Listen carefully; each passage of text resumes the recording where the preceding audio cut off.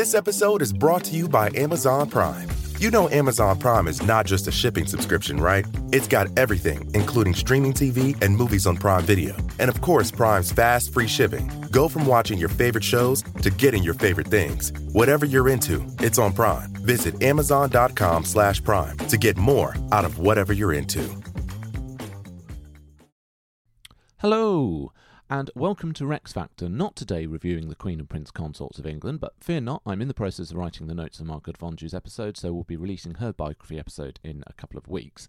For now, we wanted to share with you the inaugural Local Legends, which is a new bonus podcast series that will be exclusive to Privy Councillors who sign up to the special episode and Star Chamber tiers. Each episode will be focused on someone or something that is local to Star Chamber members who get to nominate the topic, so a chance to learn about people and places that we wouldn't normally cover on the podcast. For the first two episodes, Ali and I have selected our own local legends, and this first episode that you're going to listen to now is my choice. So if you want to hear more local legends or any of our other numerous bonus podcasts, then sign up at patreon.com/Rex Factor. Otherwise, we'll be back in 2 weeks for Margaret of Anjou. Welcome to Local Legends.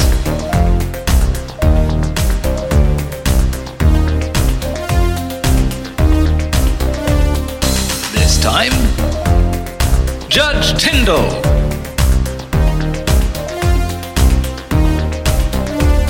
With your hosts, Graham Duke and Ali Hood.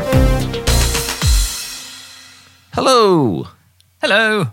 And welcome to the first ever Local Legends podcast. I had to do a new intro and everything. You did? Well, that's exciting. Here we go. This is the start of something new. It is indeed. And what is it, you may well ask? Yes, yeah. Which is the case in most podcasts, but this time it's a valid question that others may ask as well. This all came out of me trying to think of ways to create a bit more value at the different reward tiers after our move to Patreon. So Local Legends is another series for special episode and Star Chamber members to listen to, and it's also another series for Star Chamber members to commission. And the idea behind Local Legends is that we will look at a person, event or thing which is local or notable to somebody in the Star Chamber. So what we will do is shine a little light on maybe something you've noticed, like a statue, a plaque, a building, etc., and either something you've always wanted to know more about or you already know about but would enjoy hearing us talking about it. So it could be a plaque for someone or something you always walk past, a statue, somebody that you don't really know who they are, what they did, or maybe a bigger slice of history like a monarch visiting town or something along those lines. So basically it's a subject, not a big subject that would fill a 2-hour special, but it's a good sort of bite-sized option. Nice. Are we going to put this one out, first one out as a freebie so people can see what they're missing? Yeah, we could do it. I guess we'll see how it goes. See how it goes, yeah.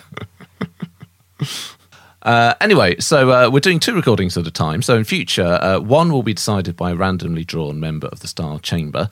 So we do sort of each mini-series, we do sort of random prize draw on each tier. So one each time will be commissioned by a Star Chamber prize winner, and the other will be decided on by a Star Chamber vote. So you send in your ideas for Local Legends, and then Ali and I will each pick one and put it to the vote of the Star Chamber. So if you're in the Star Chamber and you've not yet sent in any ideas for a Local Legends, then please do. So even if your name doesn't come up in the prize draw, you might still get your choice selected. Nice. Good system.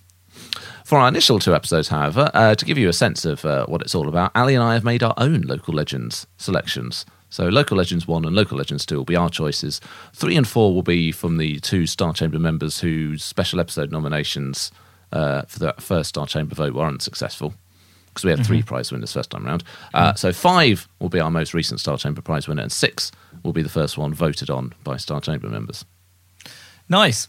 I feel like our choices very, very closely mirror our personalities. You've got... what have we got? Well, yeah, so Local Legends 1 is my selection, and this is going to be Judge Tindal, or Nicholas Conyngham Tindal, to give him his full name. Oh. So in terms of why I picked him, he's got a statue in Chelmsford, where I live and where you've resided as well, near the top of the High Street in what is known appropriately as Tindal Square. So he's someone that I and anyone else who passes through town would see on a daily basis, but I've never really known anything about who he was or why he had a statue. It's just there was this statue there of a judge. It's quite the statue as well. We should put a picture up. I'll put it on Facebook. But He looks very imposing. There's Tindal Street with the Judge Tindal pub on that was not often on our radar, that pub, really. Is it still...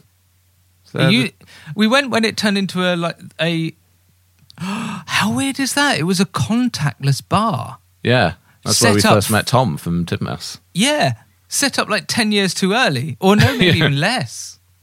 When did we do the animation start? Maybe 2015? Yeah, or 16 maybe. 15 or 16. God, imagine that now. Like, that was the future. We were saying it like because everyone loves tech, not because there'd be a pandemic. I used to think, though, that my dad was Judge Tindal. Did you? Did I ever tell you this? No. You know that big statue? Yeah. I saw my dad going off to work, not in a wig. He is a bald man, but for work purposes, a wig was with him, not on him. Didn't drive in it. I knew he worked in something in the law, and then, he's the big boss when you're teeny tiny. I mean, like Rue's age, 4 or 5, and it was right by where he used to work. So there's a man with a wig, judge, it's Dad. Yeah. Oh, that's sweet. Do you remember when you realised that wasn't the case, or was that just a gradual sort of realisation? I think a gradual realisation. I think probably the very next time I saw it, I realised that wasn't the case. You looked at it. And yeah, it's the Specsavers now. Oh. Which I don't think they've kept the original name. But you can try your own glasses on. Well, so I always wondered who this person was. Ali thought it was his own dad. Neither of those responses were particularly on the money. So I thought it'd be interesting to find out who this guy actually is. He has an inscription on the statue, which would have given a certain amount of clue, but despite interest in history, never bothered to read the inscription of the statue you walk past every day. So this is what it says on his statue. The Right Honourable Sir Nicholas Conyngham Tindal, Lord Chief Justice of the Court of Common Pleas, born at Chelmsford. This statue was erected in 1850 to preserve for all time the image of a judge whose administration of English law, directed by serene wisdom, animated by purest love of justice, endeared by unwearied kindness, and graced by the most lucid style, will be held by his country in undying remembrance. Well, that's nice. Sounds good? Yeah, sounds good. I'm just a bit wary of... I mean, you never judge a book by its cover, Graham, apart from actual books and people. Do you judge a judge by its cover? Yes, he looks a bit stern, and I think... I worry that a Victorian judge had an awful lot of power and not probably much accountability. Well, let's find out what Judge Tindal was really like. He was born in Chelmsford, Essex, on the 12th of December 1776. Now, I've seen in some places it written that he was born at Coval Hall, but there's a blue plaque, easily missed, on 199 Molsham Street, stating that he was born there. Why? Okay, I was just about to ask, why is he so important? But we'll get there. That could indeed be the entire subject of the episode. What? Coval House? There's a Coval Lane, isn't there? Or Coval... Coval Hall. So there is still a Coval Hall. It's not a huge mansion. It's not like a Highlands house, but a sort of, what would have been a notable... Where is that? Is that out by the industrial estate? I'm going to look. It's been suggested that the fact that his family were quite well-to-do, and indeed that Coval Hall was associated as being the Tindal family home, maybe makes that the more likely option, unless his mother was just caught unawares doing the shopping on Molsham Street. Yeah. Have to pop in. Oh, no, you're right. You're totally right. It's just right. It's right in the centre of town. Oh, it's that Strutton Parker building. Oh, I see, right by the train station. Did I pass the test of general knowledge of Chelmsford? So he was educated at King Edward VI Grammar School, Kegs, in Chelmsford. No way! Before going on to study at Trinity College, Cambridge. And apparently his old school friends would later recall that he had early indications of those quick parts and that solid talent which afterwards marked his career. Ah, very good. I mentioned the family home, and indeed he was from a fairly noted family. His great-grandfather, another Nicholas Tindal, was a translator and continuer of a noted history of England, and his great-great-granduncle, Matthew Tindal, was a deist and author. And there's some speculation that he was collaterally descended from William Tyndale, the famed English translator of the Bible in the 16th century. Yes, I've got to sort of rein in my amazement that everything relates to Chelmsford. That is local legends. That's the point, and it's your one. So, because I'm just used to you talking about great events from the past, and here we are talking about kegs. Here we are in Chelmsford. Yeah. Yeah. Here we are in a completely inconsequential place. Well, I mean, that is largely where the Chelmsford bit ends. Once he leaves kegs, he's basically done with Chelmsford. But he is still here and he's still remembered. Or rather, his statue is still here and he's remembered. Yes, there's a suggestion that he's descended from William Tindal, who famously did the English translation of the Bible in the reign of Henry VIII, but there doesn't seem to be an actual genealogy for this, so it's perhaps just that name looks the same. Yeah. That's tempting. That's my school of... Yeah. Less excitingly, his father Robert was an attorney in Chelmsford, so Nicholas just basically follows his father's footsteps when it comes to his career. Ah, that's the guy I was thinking of then. That's who I thought my dad was. His dad. Yeah. He marries a lady called Merilina Simmons in 1809, who's the youngest daughter of a captain in the Royal Navy. And they have 5 children together, 1 daughter and 4 sons, before her death in 1818, when she was only 29 years old. Gosh. He never remarried, though curiously noted in 1827 that his spinster sister-in-law, Juliana Simmons, was the lady who presides in my house, whatever that means. I reckon he means that she's the female influence in his household. Like she's a top dog. Because he's presumably still got kids to bring up, and she's doing that. And he's got some lawyering to do, and thus not bringing up kids. Think Judge Tindal's my name. Judging's the game.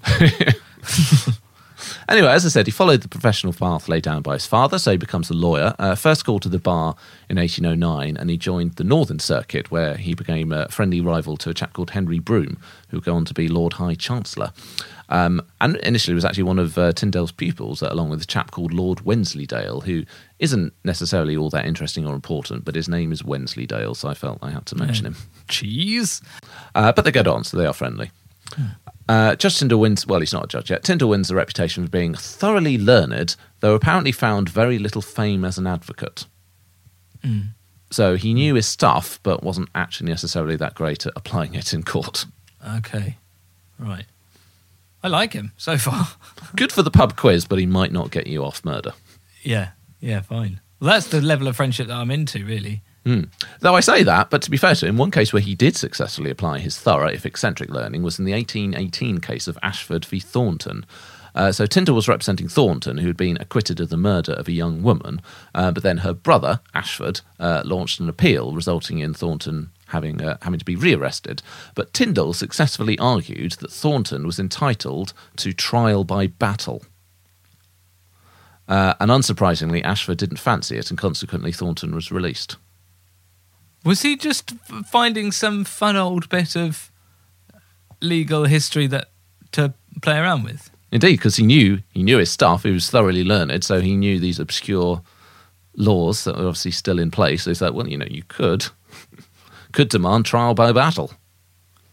And what would that have been? Like a duel? Or some form of duel or some form of champion. I mean, it's one of those where it obviously wasn't intended to still be there, so it was quite an arcane law to have pulled out of the hat. So the following year, the law was repealed. Oh, because it was used. It was one of those things, yeah. Like an appendix would be fine unless it makes a pain of itself. Despite that, in 2002, a 6-year-old man who got a £25 fine from the DVLA demanded a trial by battle against a champion to be nominated by the DVLA. Might have done better just to pay the fine, though, as magistrates fined him £200 with £100 costs. That's a shame. I like it when... it's a shame nobody fought to the death over a traffic fine. No, I like it when big bureaucracies have a little bit of humour. Or hoist by their own petard. And there's sort of, you can imagine that appearing on their official Twitter account, that like asking Mike Tyson to at them or something. This episode is brought to you by Etsy. Sound the gifting panic alarm. You need to get an amazing gift. Wait, no, the perfect gift. Relax. Now you can use gift mode on Etsy. Gift mode on Etsy takes the stress out of gifting, so you can find the perfect item for anyone and any occasion. It's easy. Just tap or click gift mode on your Etsy app or Etsy.com. Then answer a few short questions about who you're shopping for and what they like. And Gift Mode instantly gives you curated gift ideas based on hundreds of personas. Now it's simple to find gifts made by independent sellers for all the people in your life. So whether you need a housewarming gift for the new homeowner or a birthday present for the pickleballer, Gift Mode has you covered. Need to find the perfect gift? Don't panic. Try Gift Mode on Etsy now. This episode is brought to you by Amazon Prime. You know Amazon Prime is not just a shipping subscription, right? It's got everything, including streaming TV and movies on Prime Video. And of course, Prime's fast, free shipping. Go from watching your favorite shows to getting your favorite things. Whatever you're into, it's on Prime. Visit Amazon.com/Prime to get more out of whatever you're into.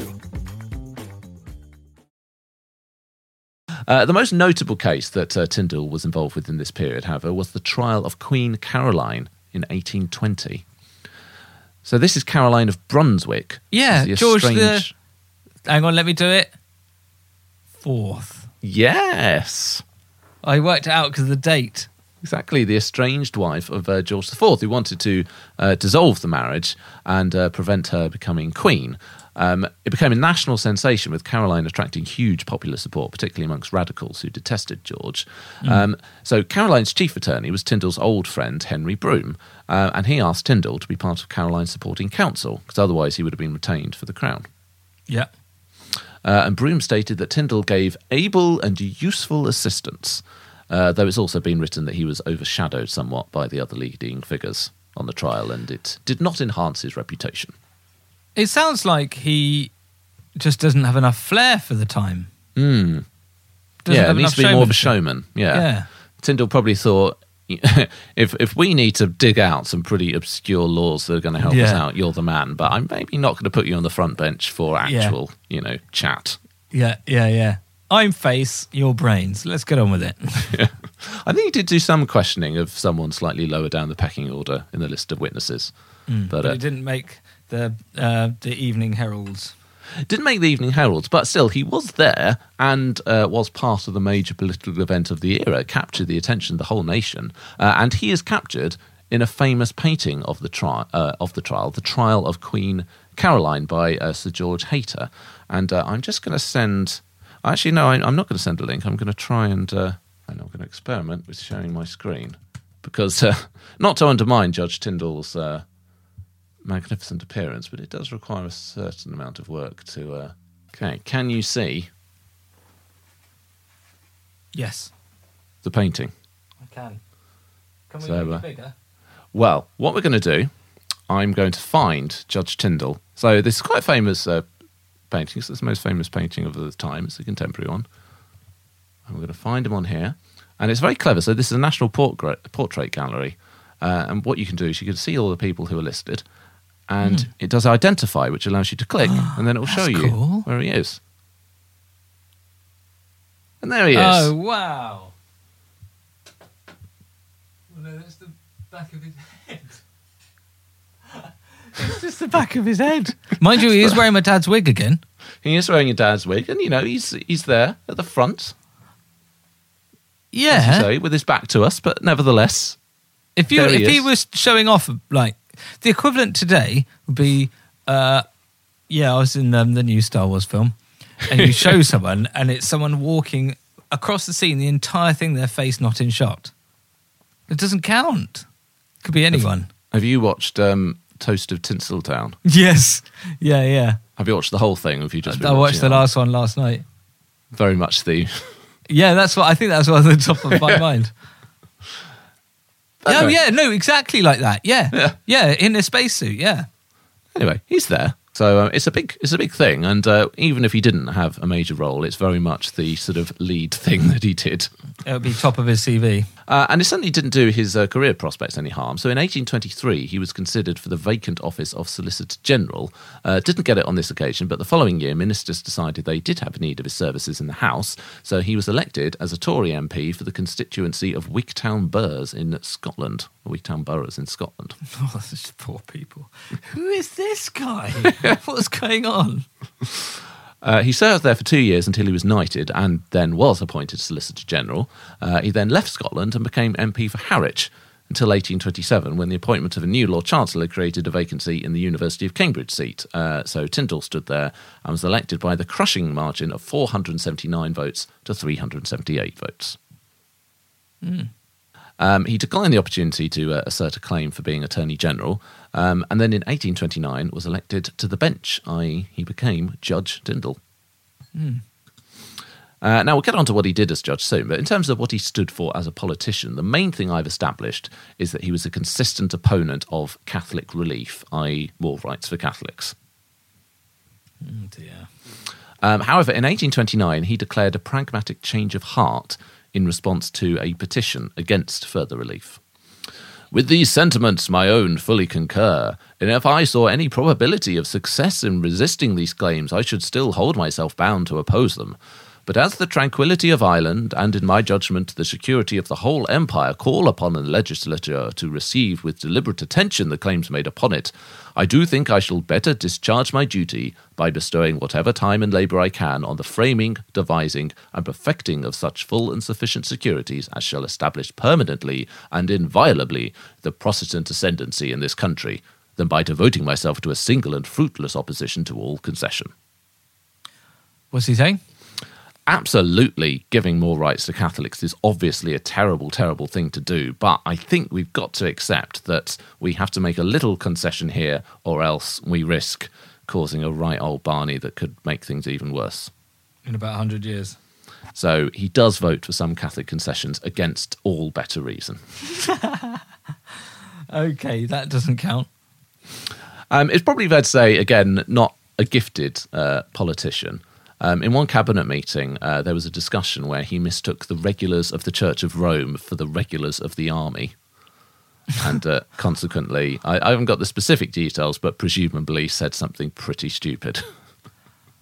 Yeah, for us to be talking about it, best part of 200 years later. Well, and also just I'm trying to think the context in which either of those two things would have been discussed, and his attempt to say something relevant having completely got the wrong subject. I mean, I'm warming to him. I wasn't listening, but I heard a bit. I feel I need to make my presence here validated somehow. Yeah, exactly. I'll just We've say all something felt uncontroversial that is pretty basic, and then we'll all move on. But suddenly everyone picks him up and he's like, oh. Of course, those rations that poor regulars have are awful out in the field, aren't they? Anyway, tea? Assessing his oratory skills, an obituarist wrote of him, "We can say but little for his qualifications as a public speaker. His manner was cold, dry, and unimpressive. His political and historical knowledge displayed itself to small advantage. It bore upon a few questions, and not even upon those with much power. One would have expected that his talents and learning as a lawyer must have often enabled him to enlighten the House on legal difficulties, yet he had not a popular mode of discussing even questions of law." He seems like someone who just knows the right people and... Oh, that's my Mac talking to me. Never had that before. He seems like someone who just sort of fails upwards and bumbles and just is really good at detail, but not much else but a safe pair of hands. And it feels like with all of this, like maybe he should be sort of in a university somewhere teaching law. But he's clearly not very good at public speaking and doesn't have that certain razzmatazz. Yeah, that's definitely true. Politics, maybe, not for him, but thankfully his appointment to the bench in 1829 took him out of Parliament and back into the legal world, and he was appointed Chief Justice of the Common Pleas, which was one of the highest judicial offices in the country, behind only the Lord High Chancellor and the Lord Chief Justice. Okay. So this is more suited to him then? This is more suited to him. So the Court of Common Pleas concerned common law with civil litigation. So that's sort of, in monarch terms, subjects versus other subjects. Yeah. And also the supervision of local and manorial courts. The court originated with Henry II, but the first Chief Justice of the Common Pleas was appointed by Edward I. Yes. It ceased to exist after 1875, so it just became part of the High Court of Justice. So there isn't someone with that title now. Okay. But curiously, given this is my local legends for Chelmsford, the town of Keswick in the Lake District has a Wetherspoons pub called the Chief Justice of the Common Pleas. in a former magistrate's court and police station. That's a bit of a mouthful. Indeed, well, yeah. We want another beer after the pub with the law man in it. So it was built on the site of a workhouse founded in the will of Sir John Banks, who served as Chief Justice of the Common Pleas from 1640 until his death in 1644. Anyway, Judge Tindal is now Judge and Chief Justice of the Common Pleas, and it's here, in this role, that he does finally find his calling and has a lasting impact. He gains a lot of popularity for his approach and introduces some significant legal reforms. So one of his most high-profile cases was when action was taken against Lord Melbourne for his having had a criminal conversation with Caroline Norton. What's criminal conversation? Like spying? No, just rumpy-bumpy. Just talking about rumpy-bumpy? No, having rumpy-bumpy. Conversation being a euphemism. Oh, they can't even say it in official documents. Adultery. Oh, dear. Oh, it must be so hard being alive back then. Yeah.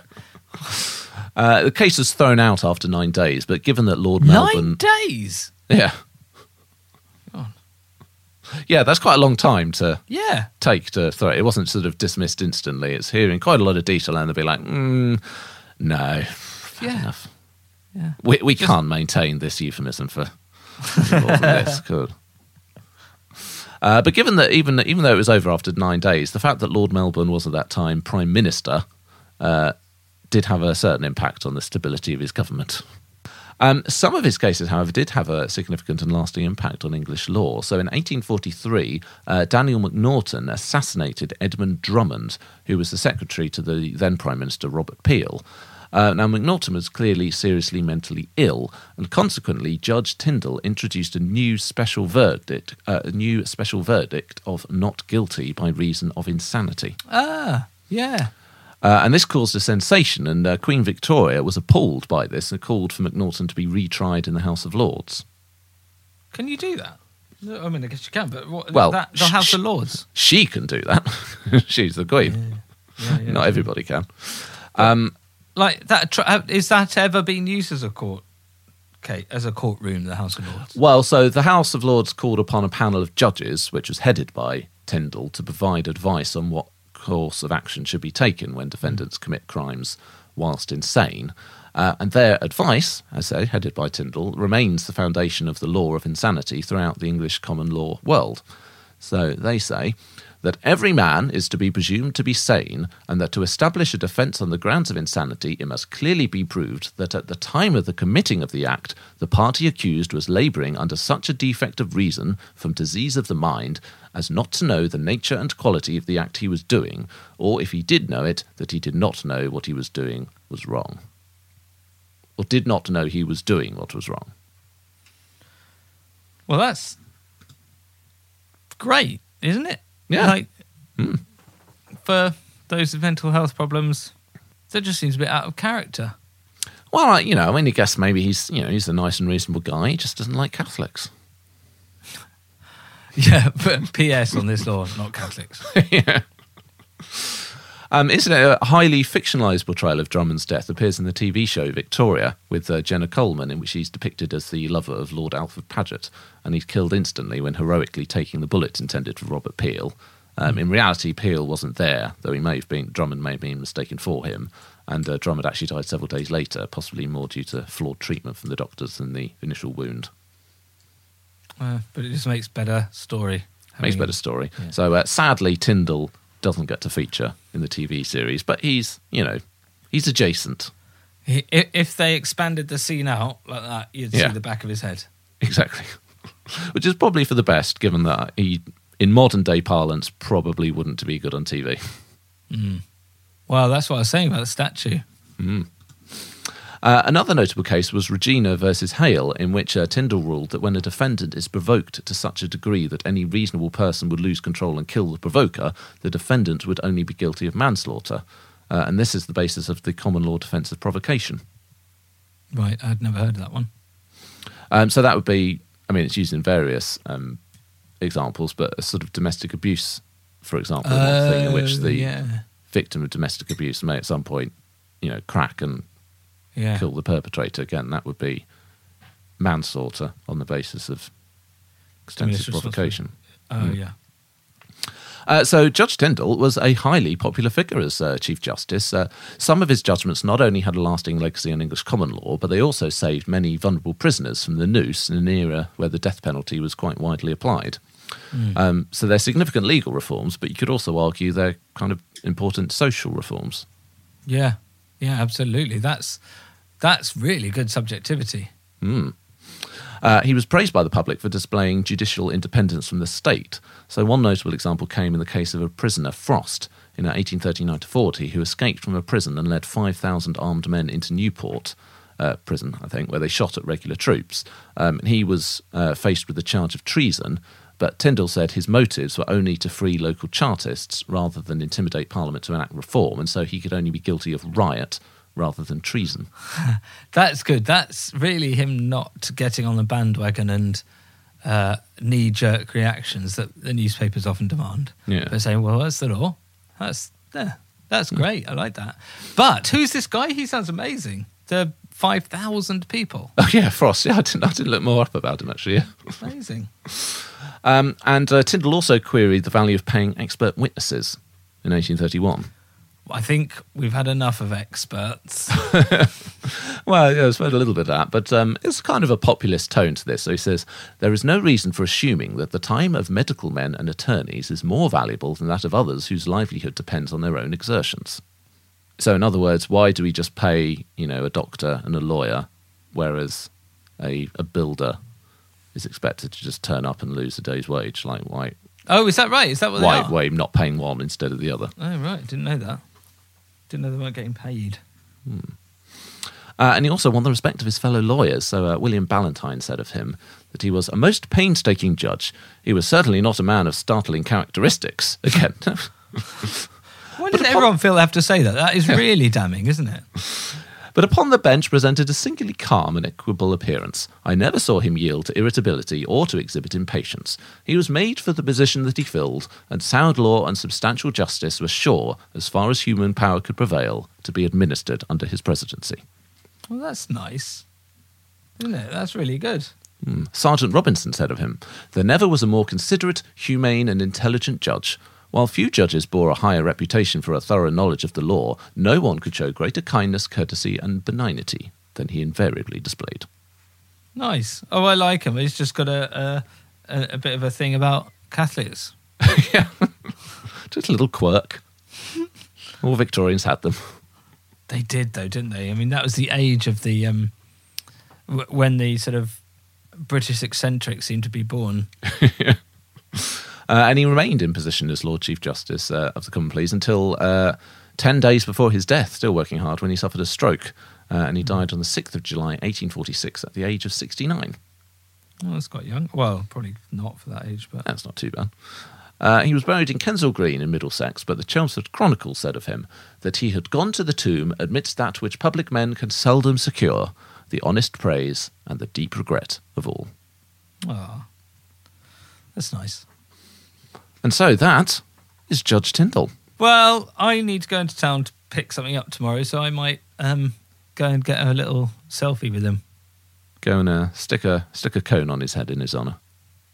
He always had a cone on his head. He always, yeah. Wonder if he does it, because they've shifted him, haven't they? Or are they going to shift him? Well, there's work going on around there. There's work going on, I assume. Oh, they're going to pedestrianise it, so I imagine he'll stay where he is. Well, he's sitting, so he'll be allowed. Yeah, exactly. Anyway, that's it for Judge Tindal, and the first of our local legends. An important legal and social reformer, but probably not one to be sat next to at a party. No. Useful ally and friend, maybe. Except to Catholics. Yeah. So that is it for Local Legends 1. Local Legends 2 will be Ali's choice, and that is going to be RAF Boreham, Second World War airfield. So if you are in the Star Chamber and you haven't done so yet, please do send in your idea for a local legend, and that may get commissioned in a future episode. I can't wait for what people say. Have we had any? We have had some suggestions. Oh, right, cool. We don't hear them yet, do we? Well, no, what we'll do, when we're next going to do a Star Chamber, I'll be sending you a list of people's special episode ideas and local legends ideas, and then you'll have to pick one to put forward, or one from each to put forward for people to vote on. All right. Anyway, send in your ideas for local legends, but otherwise we shall see you next time. Cheerio.